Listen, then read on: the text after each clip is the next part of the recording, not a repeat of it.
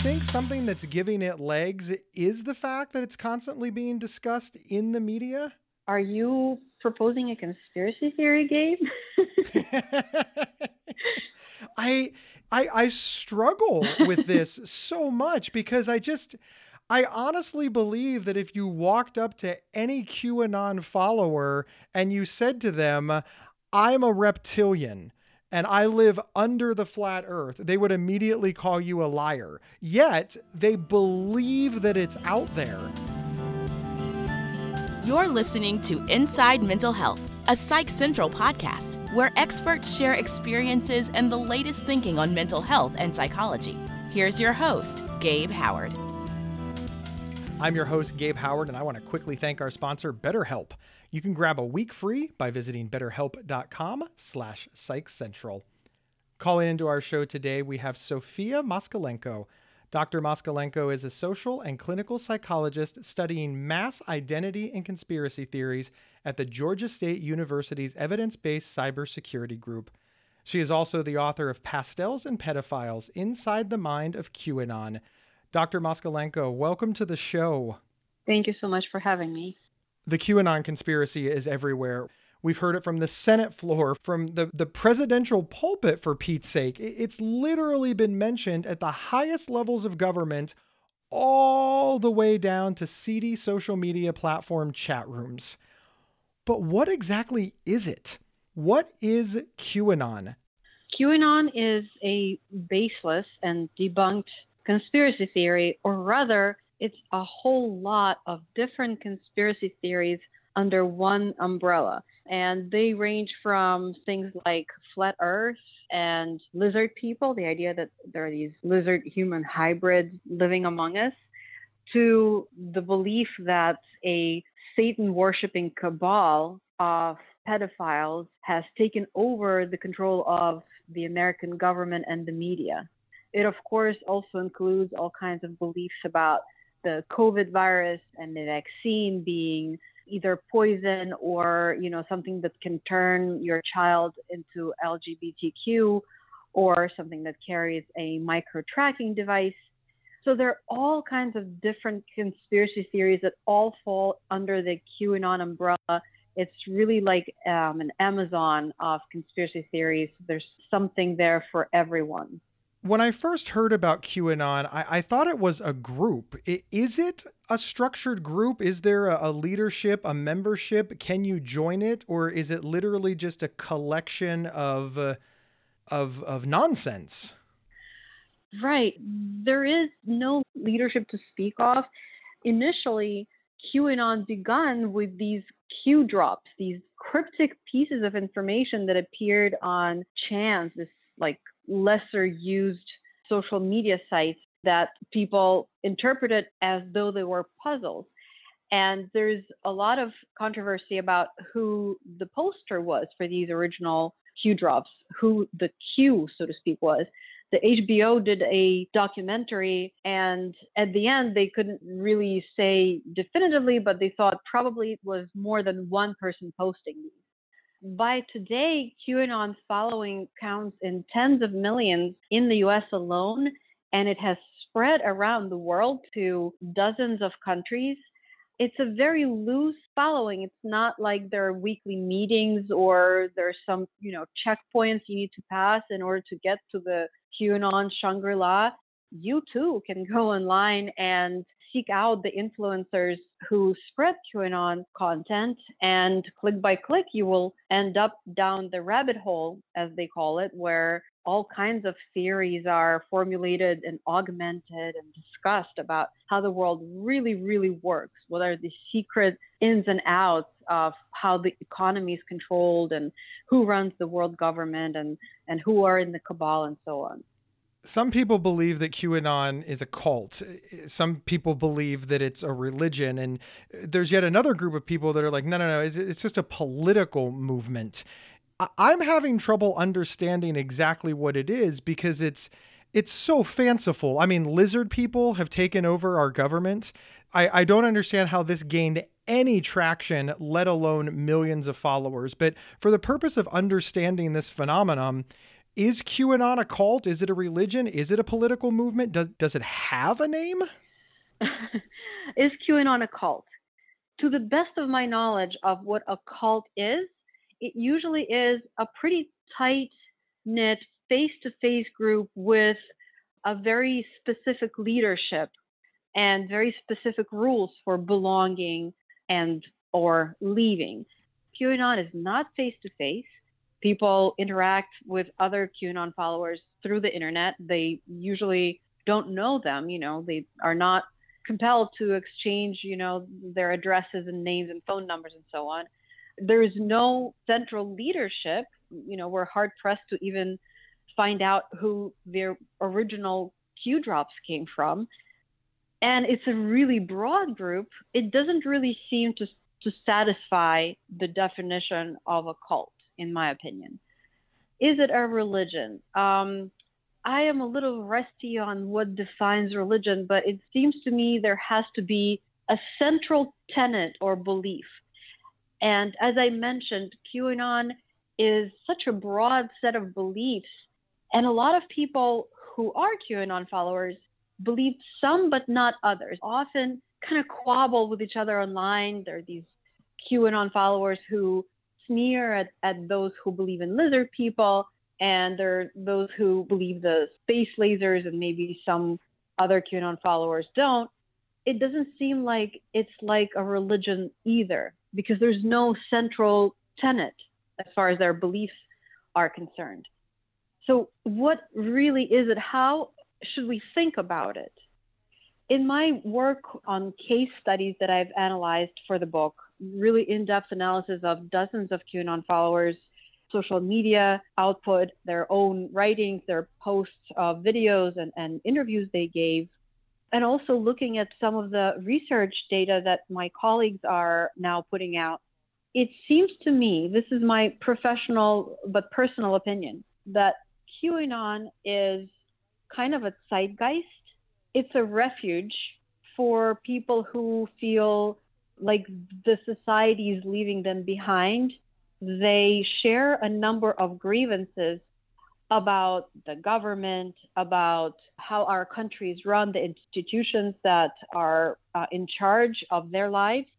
They share a deep mistrust about science that permeates their daily lives, from the food they eat that has pesticides and hormones and all of that, and the medicines they take and the computers they use.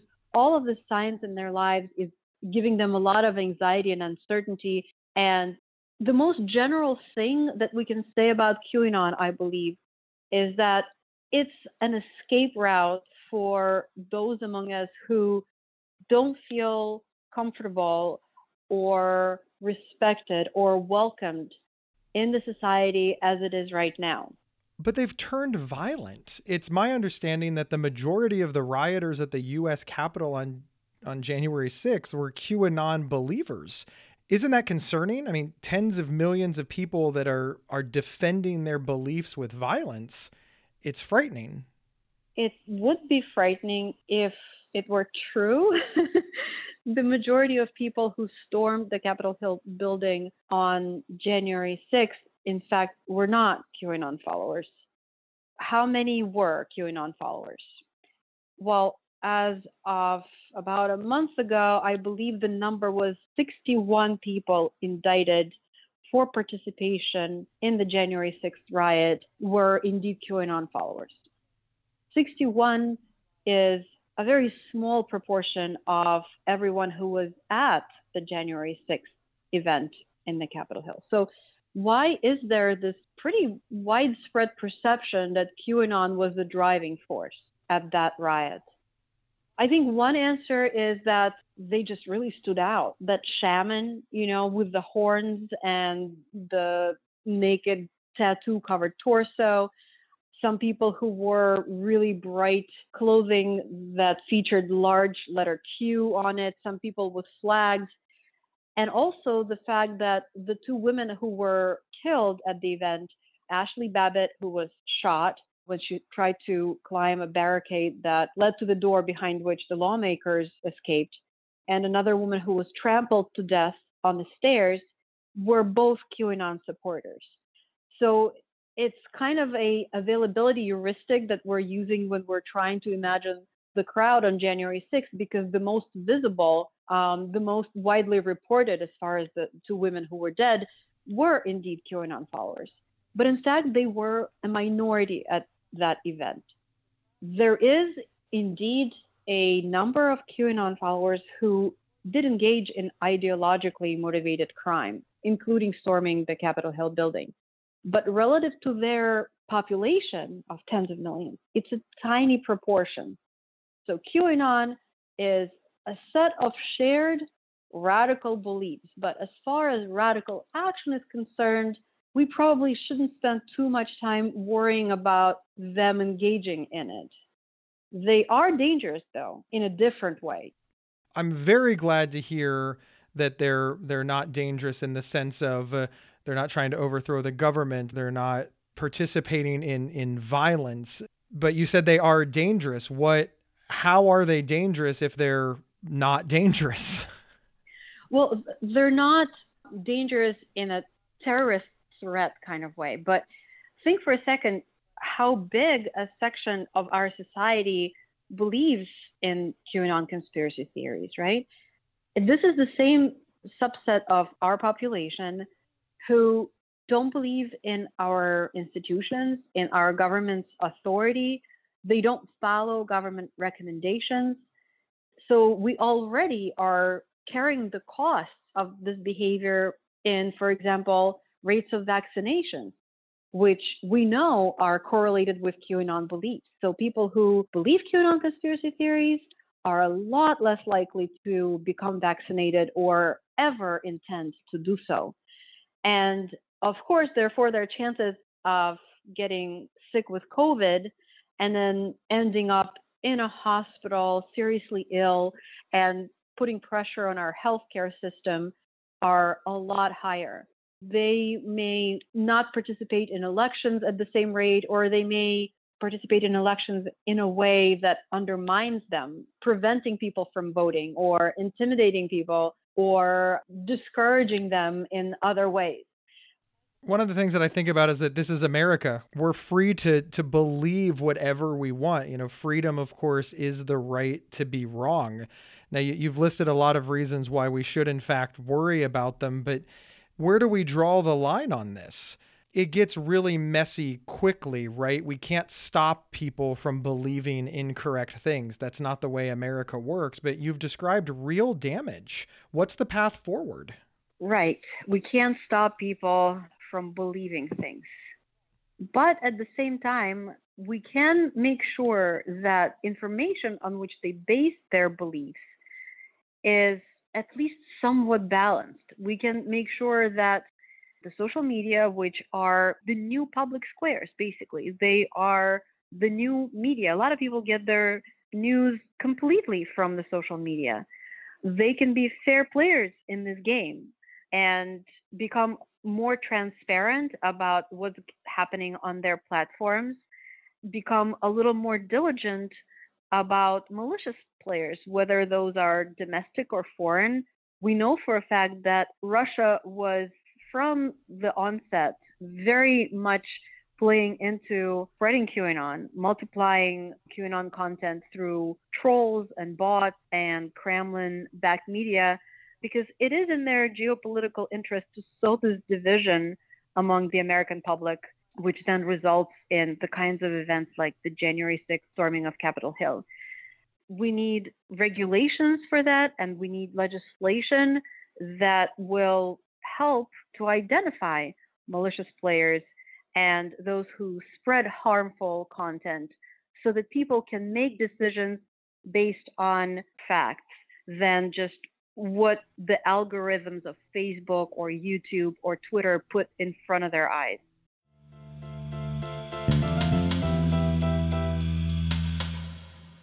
Is there something interfering with your happiness or preventing you from achieving your goals?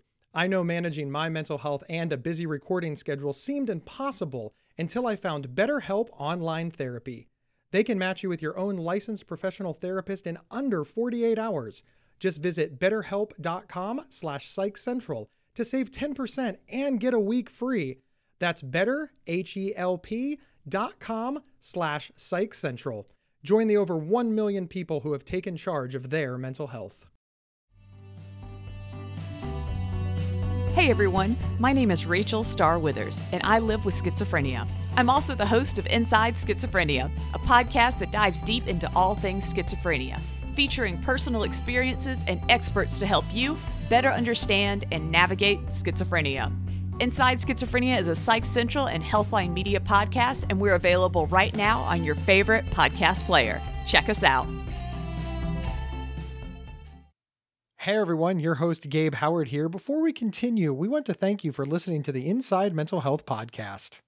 We're always striving to bring you the best content, so we'd like to invite you to share your thoughts with us by completing a short survey. Go to psychcentral.com/survey40 to complete it now. Everyone who completes the survey will have the chance to win one of 5 $50 Amazon gift cards. This is a great opportunity for you to give us feedback and for us to learn more about all of you. We cannot wait to hear from you. Again, to take the survey, go to psychcentral.com/survey40. Void where prohibited by law. And we're back with Dr. Sofia Moskalenko, author of Pastels and Pedophiles, Inside the Mind of QAnon. Let's talk about turning loved ones away from QAnon. Is there any way to get through to them and bring them back to reality? Because just saying, hey, you're wrong, here are the facts, doesn't seem to be working. Yeah, in fact, it's exactly the wrong thing to say, because we know from research that trying to argue with somebody about their beliefs is likely to make them even more entrenched in them. People become defensive, and in their head, even after you have finished talking with them, they will keep coming up with reasons for why they were right and you were wrong. And so a few days later, if you ask them about their beliefs, they're going to be even more convinced of them than they were before you tried showing them the light, so to speak. So definitely don't argue with QAnon followers about facts. So what can we do? One thing that we can do that is not easy but really important is to not cut these people out of our lives and of our social circles. A really big reason why people joined QAnon or stayed with it was the social connection. Especially during the COVID lockdowns, the rates of QAnon following just skyrocketed because people were so lonely and so isolated in their homes. They were looking to, share their emotions and their fears, and QAnon offered that to them.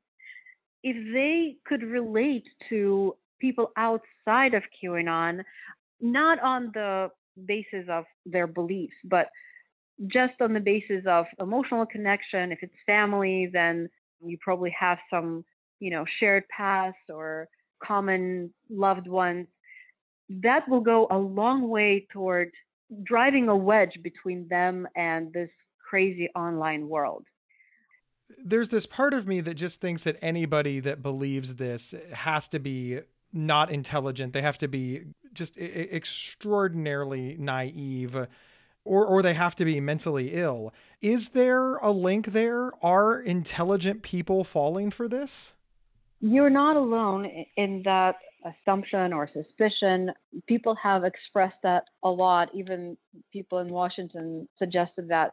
My own research doesn't show that intelligence is a correlate of QAnon beliefs. In other words, it doesn't seem to matter how intelligent a person is if you want to predict whether or not they will follow QAnon. So among the QAnon followers that I researched, there were Harvard graduates, attorneys, physicians, successful small business owners, as well as high school dropouts, people of all ages, different economic backgrounds.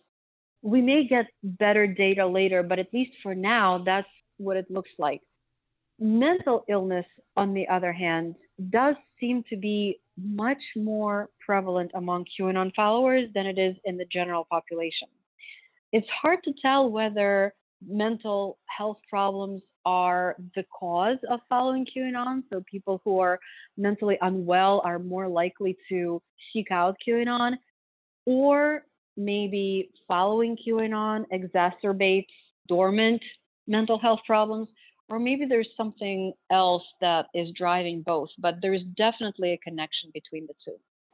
And I'm currently collecting data from, as you say, people who are sitting at home in front of their computers and asking them also about their history of mental health issues. So I will have an answer to that in a couple of months, I hope. I love that the research is continuing on this. It really seems like QAnon took off when the former president started espousing the belief. So it gave it some legitimacy. Do you think that we will see this sort of die down as more polarizing political figures are in our rear view? I wish the more polarizing political figures were in our rear view, but we have two congresswomen who are avid QAnon supporters and disseminators, Marjorie Taylor Greene and Lauren Boebert. And we have dozens of political candidates running in the primary who are also unabashedly QAnon supporters. And it seems like it's not costing them any votes or any sponsors' money.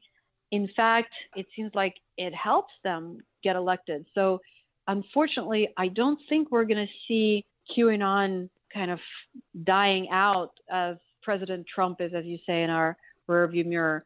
Unfortunately, I think President Trump is not entirely in our rearview mirror. I think that you're absolutely correct. This is dominating the news cycle. I mean, it's a popular enough theory that a mental health podcast is covering it from a mental health perspective. This is not some small fringe thing. Do you think something that's giving it legs is the fact that it's constantly being discussed in the media? Are you proposing a conspiracy theory, Gabe? I struggle with this so much because I honestly believe that if you walked up to any QAnon follower and you said to them, I'm a reptilian and I live under the flat earth, they would immediately call you a liar. Yet they believe that it's out there. It's a dichotomy that confuses me, completely understanding that I am not a mental health professional. I am not a researcher. I am just a gentleman with bipolar who hosts a podcast and gets to talk to great researchers and doctors like you. But it fascinates me. And I just don't have the words to describe how anybody can fall for this. I think it's fair to assume that there is a number of QAnon followers who don't believe much or any of it. And for them, engaging in QAnon talk online or in person is just a collective narrative making to vent their frustrations, to relate to people of similar political leanings. And if you put them against the wall and, really interrogated them, they would say they didn't really believe any of it. For them, it's just a kind of posturing.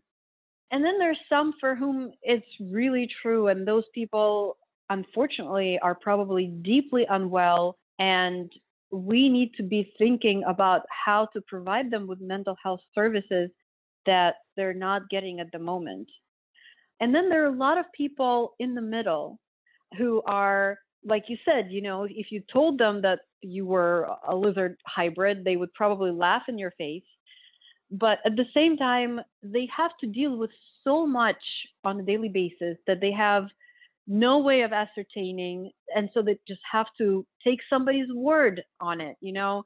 I'm buying processed food at a store and I just have to trust the manufacturing company to actually put food into it that they say they did. And occasionally it turns out that they didn't do that. Same with medicine I buy for my children. I just have to trust the scientists who put out research about it to be truthful instead of greedy. And occasionally it turns out they were not truthful. So people often develop this deep skepticism and suspicion of the most fundamental daily things that come from science, that come from government, and that are critically important in their lives. And so they treat everything with this same skepticism and allow for the possibility that there's poison in the food, and drugs that will make you into a drug addict, even though they're supposed to help you, and doctors who will push those drugs on you in order to get rich, and that there are lizard people living out there. Dr. Moskalenko, I can only imagine what your research is like. It had to be both fascinating and scary, because I'm equal parts fascinated and terrified. Do you have any final words on this phenomenon? Is this the first time that something like this, to this scale, has gripped America? Are we in uncharted waters here, or is this just more of the same? Conspiracy theories are definitely not new. In fact, most of QAnon folklore is a reiteration of some old conspiracy theory, like, for example, the Protocols of Zion, which came out of Tsarist Russia in the 18th century and claimed that a cabal of Jews were kidnapping children and worshiping Satan and drinking their blood and torturing them. So that part is not really new or surprising. What is new, though, is how far-reaching it's gotten with the help of social media. We're so intimately connected through our devices all the time now. Before, it would take some time and effort to get some pamphlet somewhere and read it, and the scarcity of paper and the expense of printing would make the spread of these stories much less. Now it's just spreading like wildfire. It's hard enough to move forward when everybody is using actual data, because even in science, we see different interpretations of facts. But when you're not bound by truth, everything is game. And it's utterly terrifying to think that there are tens of millions of people that believe some of these things.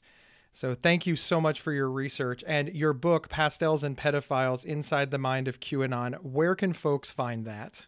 It's on sale at Amazon and Barnes & Noble, or you can buy it directly from Stanford University Press. Well, thank you so much for being here. Thank you for having me.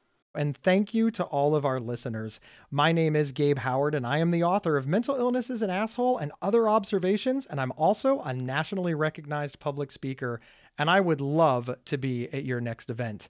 You can grab a signed copy of my book with free swag or learn more about me just by heading over to GabeHoward.com. Wherever you downloaded this podcast, please follow or subscribe. It's absolutely free and you won't miss a thing. Also, take a moment and review the show. And I'll see everybody next Thursday on Inside Mental Health. You've been listening to Inside Mental Health, a Psych Central podcast from Healthline Media. Have a topic or guest suggestion? Email us at show@psychcentral.com. Previous episodes can be found at psychcentral.com/show or on your favorite podcast player. Thank you for listening.